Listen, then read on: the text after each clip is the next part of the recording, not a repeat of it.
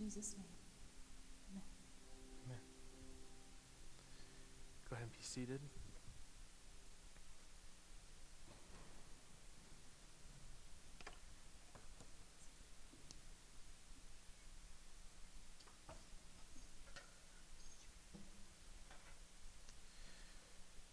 Welcome to Discover Church. If it is your first time, you are welcome. And our goal here is really to encounter God. And you walked in at kind of a strange night. And I would encourage you, if you go, that was weird, come back next week. It'd probably get weirder, okay?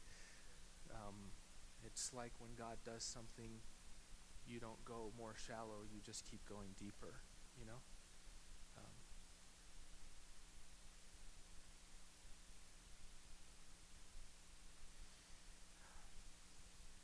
I hope by the end of tonight we have a deeper sense of our worth and our value. And not because of anything that you've done, but because of everything that's been done for you. And I'll tell you, I go into weekends like this last weekend where I said, I would like to get, in a weird way we say wrecked. I would like for God to mess up my life and shake me up a little bit, you know?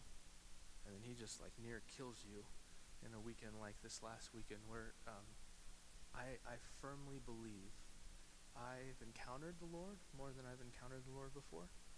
And I have this deep prayer for our church now, that our church would drink from the depths of who God is.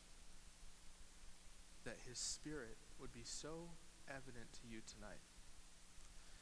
And that tonight something would shift in you and in all of us. You make up the church. So if we all resist what the Spirit's doing, then we resist the move of God. And as a church, we say no. But if we all engage in what the Spirit's doing and we say, I want to encounter God. If God is real, I just can't afford to play church anymore. I just can't afford to do this. I have better things to do. But if he's real, he will really speak to me and he'll really deliver me. He'll really do these things. I believe he will, by the way, which is why we have given our lives to this. And I think that's why you're here. So it's not we don't play pretend. And tonight we're just like fighting against playing pretend. We're saying we're going to look at the scriptures and we're going to say, God, do what you would do. So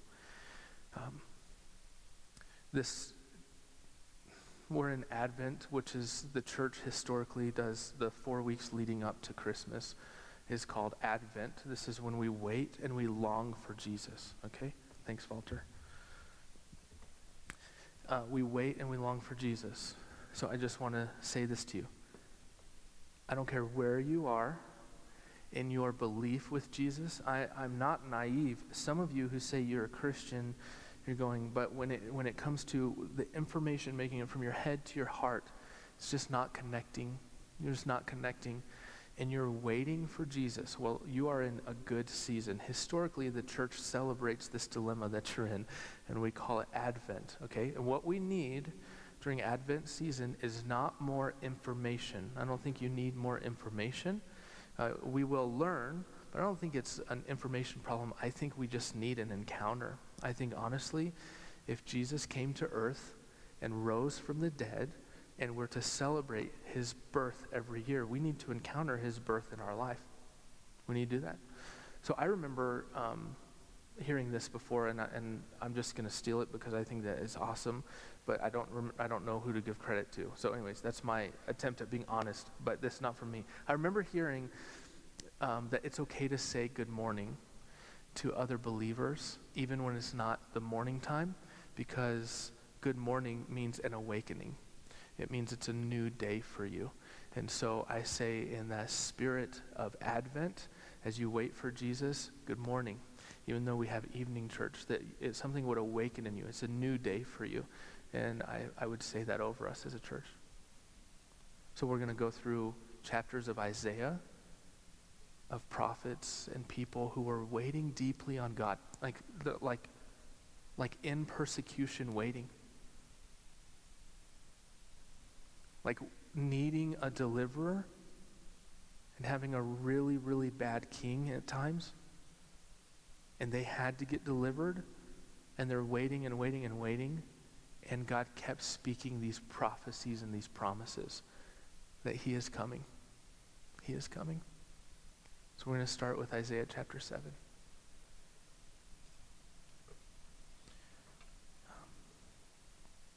Verse 10.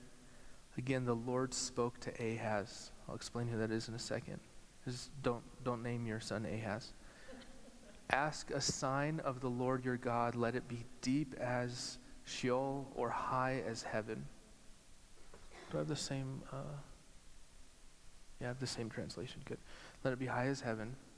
But Ahaz said, I will not ask. Now, listen. When a prophet is saying, ask a sign of the Lord, ask for a sign from the Lord. Some of you are going, but we don't test God. It's a different thing. Listen, there is something really powerful here about why he said no. So he said, I will not ask, and I will not put the Lord to the test. And he said, hear then, O house of David. Is it too little for you to weary men that you weary my God also? Oh my gosh. One translation said, is it like, do you like making men impatient? You're making God impatient now. Therefore the Lord himself will give you a sign. Behold, the virgin shall conceive and bear a son, and shall call his name Emmanuel. I literally only have 2 slides for you, okay? This is one because I think it's important you read the Bible. And the next one I'm going to show you because I uploaded it to the computer like an hour and a half before church because I feel like we need to talk about this. This is a glacier. Can you put that picture up? This, I don't know if you've ever seen how massive a glacier is. Glaciers are incredibly huge. You see like 10% on the top of the water. Now, I know where you think this is going. Like, yeah, then we're going to talk about the 90% no one sees. We're going to go deep. I don't want to talk about that right now. You need to address that. You need to address the Ballmary Glacier, but we're not going to talk about that. And hundreds of years ago, sailors used to think that glaciers were condemned, that there was like witchcraft. They were some type of witchcraft, some type of a mockery of the heavens. Because the current would be going one way, it would deceive sailors if they watched a glacier, because a glacier has enough mass to go in a whole different direction. So it's actually the undercurrent that would carry a glacier. But you can't always predict what the undercurrent is. You can't do that. So they used to call it witchcraft. You know what they used in the old days when they didn't understand something? They'd either say praise God or they'd say, like it's from the devil. So they didn't know how to, but really it's the undercurrent. The verse before what we just read says this, a prophecy to Ahaz again. If you are not firm in faith, you will not be firm at all, is the verse before. And then it says, again, the Lord spoke, and that's what we talked about. And I think there is such power in recognizing there is a current that is pushing us right now. There's a current. I don't even want to talk about what the season of Christmas does with all the presents and all stuff. I'm actually saying for you personally, there is a current that actually you have the ability, you have the undercurrent to not go the same direction. That's called faith. If you are not firm in faith, you will not be firm at all. You will actually drift some way or another, and I am saying I believe that you and this church at large can drift towards the Father, because the undercurrent that is girding everything is faith. This is exactly what Ahaz actually didn't have. Ahaz was king of Judah at the time, and I think it's in Second Kings when Ahaz, it's said, you can read 2 Kings where it tells you what he did, but the reason he says, I'm not going to ask the Lord, it sounds almost spiritual. I'm not going to ask the Lord for a sign because I don't want to put the Lord to the test. It sounds spiritual, but what happened is he already made a deal with Assyria. He already made a deal with his enemy, because he was they're in trouble. There's persecution that's coming upon them. And so he makes a deal with the enemy, and he knows, if I ask God, I would prefer to go the current of what I can see. Like, I'd prefer to go security. If I ask God, then he might actually give me a sign. And so he chooses not to, and he spiritualizes it, and he says, no, I'm not going to put the Lord your God to the test. But the problem is, he already made an alliance with someone he wasn't supposed to make an alliance with, because with his eyes he could see the power of their army against him and his people, but the undercurrent is supposed to lead him into victory with God. But you can't see that. You can't see the undercurrent. And so the prophet says, will you not ask God for a sign? Will you not do this? And he goes, no, of course I won't do this, because if I do, we just read it, all this stuff. If I do, I'll put the Lord your God to the test. But he's doing this not to be spiritual. He's doing this to try to wiggle his way out, because what we see, we typically align ourselves with, and we don't even wait on God. We don't really trust God. We don't trust that he will provide the victory that we're actually asking him for. And what we do is we grasp and grasp and grasp and grasp. And the whole time, now hear me clearly. The problem with a miracle is you have to need it to get it, okay? So the whole time, when we rely on God and we feel this moving of faith when we're in settings like this. Maybe you don't, but you will. And we feel this moving of faith, and we go, I know I need to rely on the Lord. I need to rely on the Spirit. I feel God telling me something about my work. I feel God telling me something about my friend. I feel God telling me something about me. I feel God telling me I need to change. I feel the current leading me, and then we grab a hold of something we can see. And in the meantime, we're reflected in this scripture, because we go, I'm scared to ask God what he thinks about this issue. I do want to talk to you about God's response in a second, but we can just pause. We are all scared to ask God what he thinks about certain issues in our life. I don't know about you, but talking to God about things I'm holding on to is terrifying of me. It's terrifying to me. So I can't, if I'm in this posture, I actually cannot grab a hold of anything else. My hands are gripping something, and for him to pry open our hands is really hard for me.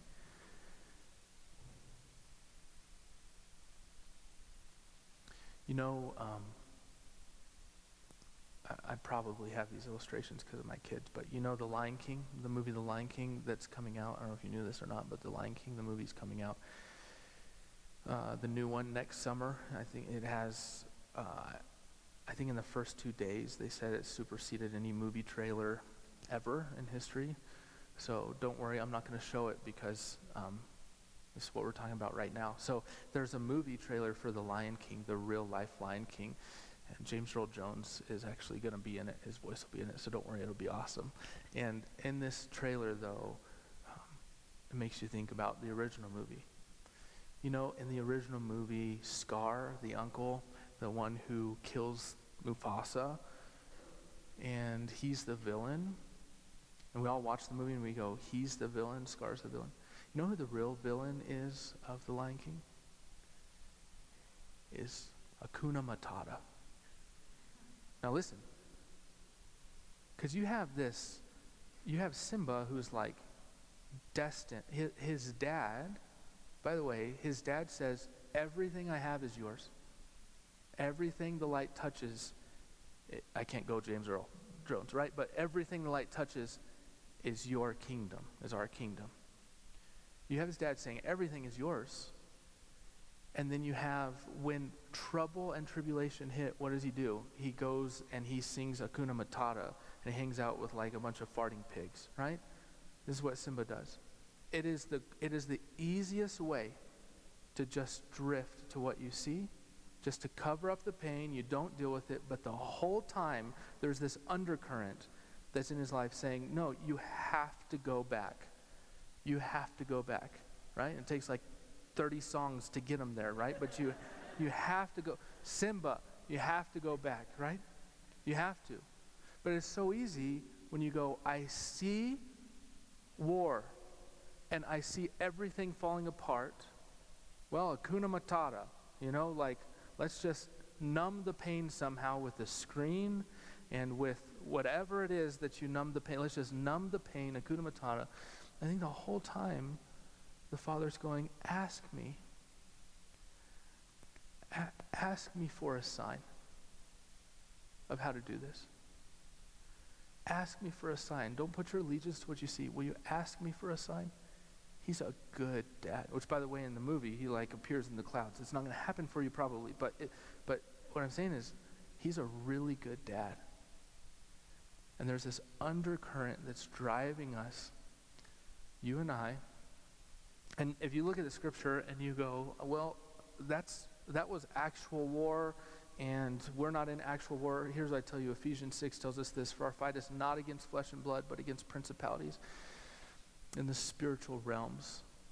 So this is good news and bad news. Here's kind of both. Your problem is not your boss. Your boss is not your problem. Your spouse is not your problem. The people around you that are causing your problem are not your problem. This is a spiritual thing we're talking about. The wars we fight are spiritual fights. I mean, if you need to be convinced of that, I would say just read anywhere in the Bible. Our fight is not against flesh and blood. But what we do when we're in a war is we go, I'm going to attach myself to flesh and blood, to something I can see. And the undercurrent of the Father is saying, no, you have access to spiritual riches. You have access to some amazing things in this process, son and daughter. You have access to this. And that's the next verse. Therefore, the Lord himself will give you a sign. Behold, the virgin shall conceive and bear a son, and shall call his name Emmanuel, which means God with us. God with us. It's like in the middle of all wars, we can say, God with us. God is with me. Because of Jesus, it's like he didn't alleviate the symptoms of your pain. He went straight for the issue. You need to be connected with the Father. You need to be connected with his Spirit. And so Jesus comes to make this possible, to say God with us. It's like he exposes what the undercurrent is, and he says, by faith, you can look at Jesus. By faith, you can look at Jesus and you can know God is with me. God is with me. God is with me. There is a battle going on for you and in you right now. There is a war that's waging inside of you. And if you don't think so, just ask the person close to you, do I ever seem bipolar? Does it ever feel like one day I'm good and then one day I'm bad? And if they're a good friend, they will just say yes, okay? And because there is actually a battle waging inside of you. There is a war. Your emotions that try to drive you, we talked about this last week, Jay talked about this, but your emotions that try to drive you, there's other things that try to drive you. And if you're not careful and you attach yourself to what you can see for security and for safety, right? You go, this makes me feel safe in the moment. This makes me feel safe. It makes me feel safe. What you're doing is you're going, Hakuna Matata, everything's fine, and everything's not fine. Everything's not fine. But what you can do is you can recognize if you are not firm in faith, you will not be firm at all.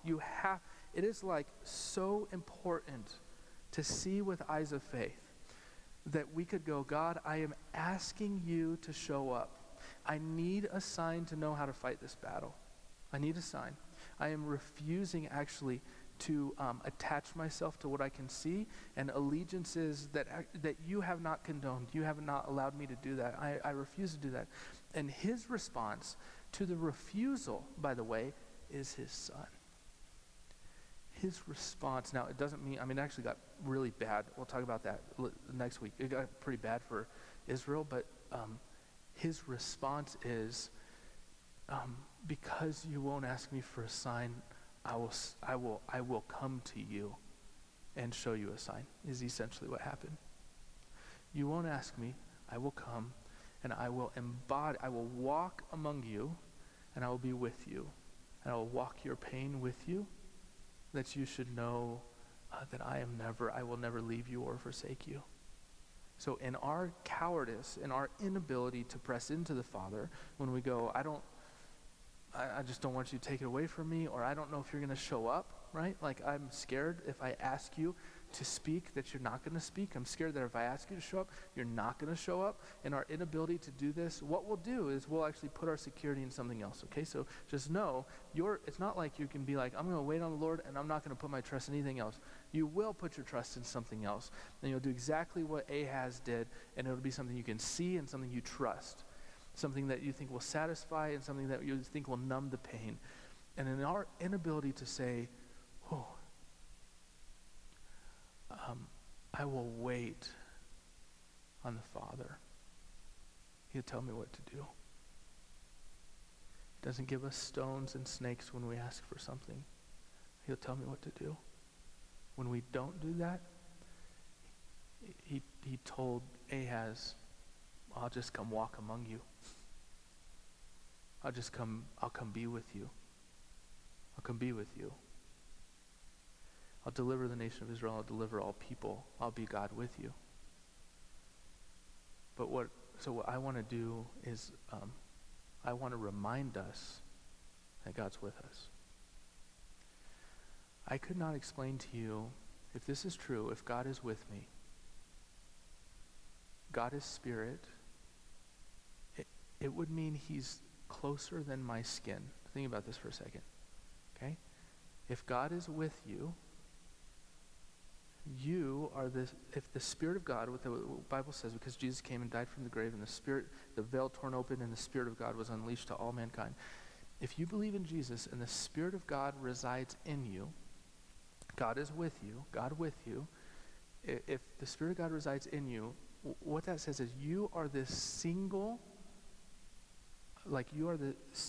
most powerful conduit of the Spirit of God. You are, if the power of God is going to go through something, it will be through his people. The Spirit of God doesn't reside in a temple. The Spirit of God resides in people. So when Jesus comes and says, I must go, but it's going to be greater when I go. He knows that his Spirit will be unleashed on all mankind, like fiercely unleashed, okay? And this, just think about, it's when we say God with us, yes, that's the coming of Jesus, but the reason Jesus came and died was to wash away our sins, all this that we know, and so that the Spirit of God could dwell in mankind, and he is with us still. And so when we come to a season where we wait, we have to know something. We need to know, I have God's Spirit in me. And that means it's closer than my skin. That means it's closer than my closest friend. If you've never meditated on that, we're gonna do that. We're gonna take a moment to actually think about God with us, so that the war that you're in right now, whether it's up here, or it's in here, or it's around here, the war that you're in, you go, it's not against flesh and blood, so I can't fight it with flesh and blood. Therefore, I can't trust flesh and blood to fight it for me. There's nothing that, Hakuna Matata is not a good phrase right now. I can't trust it. What I can do is I can trust the Spirit of God will fight it. I can trust this. We won't be like Ahaz. We'll be like Joseph. When Joseph was told that Jesus is on his way, Joseph had a whole different response. Which we'll talk about next week. Here's what we're going to do. Lisa, can you come up? I'm going to lead you guys in a type of prayer to help us realize the Spirit of God is with us. And I really appreciate you just being sensitive tonight to what God would want to do. So you're not going to be surprised at what I'm about to say. C.S. Lewis, in his book, Screwtape Letters, the demons, actually, it's a book written about demons who are trying to take down a specific human. Okay, it's fiction for sure, but maybe not for sure. I mean, it's like really powerful. One of the things that they are entertained by in this book is they're very much entertained by the fact that humans don't think that their posture has anything to do with their walk with God. It's really interesting. In everything we do, posture matters. Posture matters. When you're in a job interview, right? Like, are you going to get a job interview by going like this? Like, what's up? Here's my application. No, you're going to sit up and you're going to have a posture of professionality, right? Posture matters. When I got married to Lisa, I couldn't do whatever I wanted with my hands. It was really important that I held her hands. It was really posture matters, right? Posture always matters in our life. So the demons are really entertained by the thought humans don't think that what they do with their hands or how they sit or whatever, whenever like they're trying to encounter God, they just don't think it matters. Now here's what I don't want to do. I don't want to go legalistic on you. I'm not saying you have to do anything, like you have to raise your hands, you have to do this. What I am saying is this. I think it's important, at least every now and then, that when we say we're going to go into a time of prayer, that we change our posture. It might be that you do this. You might go, I'm going to receive from the Lord. And by the way, psychologically, this triggers your brain to start thinking about different things other than chili or other than work tomorrow. It triggers your brain. I'm serious. Or you might do this. I'm going to receive from the Lord like this. So this is why in Scripture so many times the idea of bowing on your knee or raising your hands, in 2 Chronicles chapter 20, they're in a battle and they're like, I think it's the prophet who goes, I don't know what to do. Like to the masses, goes, I don't know what to do. I don't know what we're supposed to do. And then one person goes, hey, I have an idea. Why don't we praise? Why don't we do that? So the word that is used in there for them walking to the battle is them raising their hands. This is the word used. And they say, give thanks to the Lord for his love endures. That's their song. So if I was walking to what would be my death, I would sing a very different song, but this is what they're singing. But actually the word there is they raise their hands. Posture, it matters if we want to like switch our brain from going, I want to think about this to I want to think about receiving from the Lord. So can we do that? Can you just take a moment? I'm not being legalistic. You can sit there and you can do whatever you want. You can close your eyes. Can you just, we're gonna take a moment to receive from the Lord. Will you just change your posture in some way? Okay? Maybe it's open hands. Maybe it is closing your eyes. Maybe it's being on your knees. We're just gonna take a moment. Just change your posture. Okay?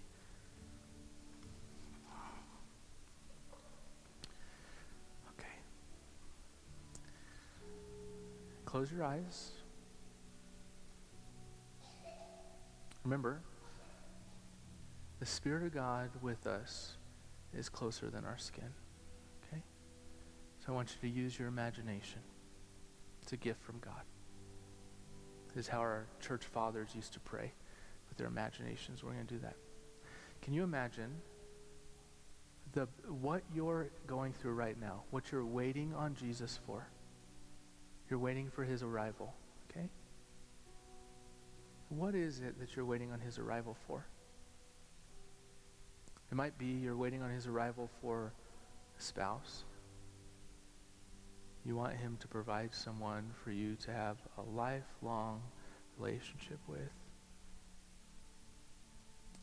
Can you put yourself in that space? Think about that. Think about what it would be like to just be there about to be married. Okay? Maybe for you, you're waiting on God to bring deliverance to you. There's stuff in your life that you're just so stuck in bondage for. I want you to imagine yourself for a second in those chains, okay? Maybe for you, you are waiting. You're waiting for the Lord to provide an answer, okay? So you can just pretend and imagine that you're sitting by a phone to ring, okay? Whatever it is, maybe it's a healing on your body.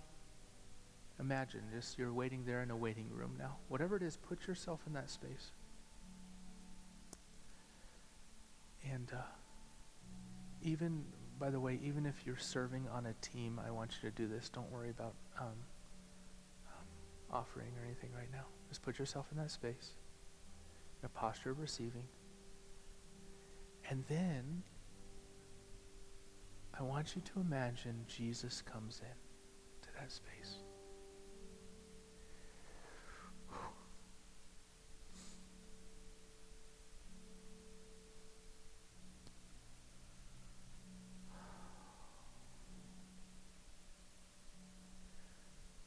He walks towards you and he grabs your hand and he says, I'm with you. I'm with you.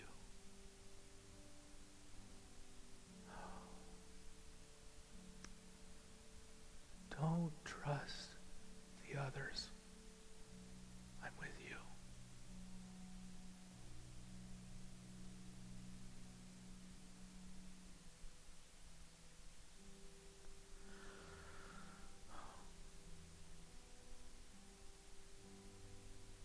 Just stay in that space for a second.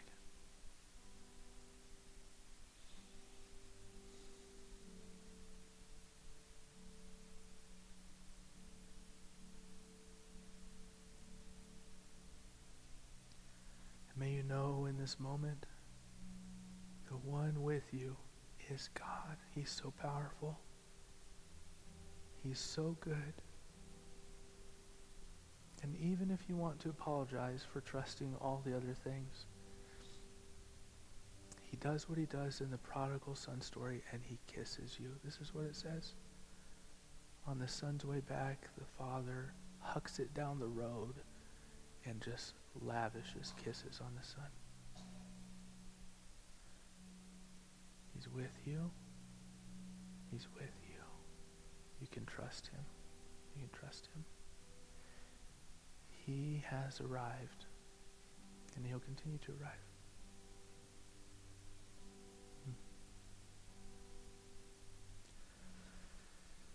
Okay. If you can bring yourself out of that space, out of that prayer for a second, I want to explain to you what we did was nowhere near what it means for God to be with you. You hear me? Not even close. Not even close. Your imagination cannot do justice to what God is doing in your life. Stand firm in your faith. The undercurrent is stronger than the current. Okay? You cannot do justice to that. He is with you.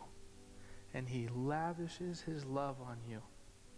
His response to you when you've trusted other things is, well, my son is on his way. My son is on his way.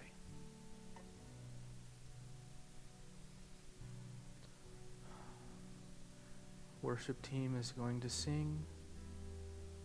You do whatever you want to do. Whatever you want to do. There's offering buckets in the back. You can take communion. You can pray with one another. You can sing. You do whatever you want to do. But do not step out of the space that God is with you. Your faith should rise up, and you can start to use your imagination to dwell on God. And I believe, actually, what our church fathers believed. When we do things like this, we're engaging in the heavenly realms. We're engaging in the heavenly realms. So, Lord, for the next few minutes, we will do what you lead us to do. And we are so grateful you're with us.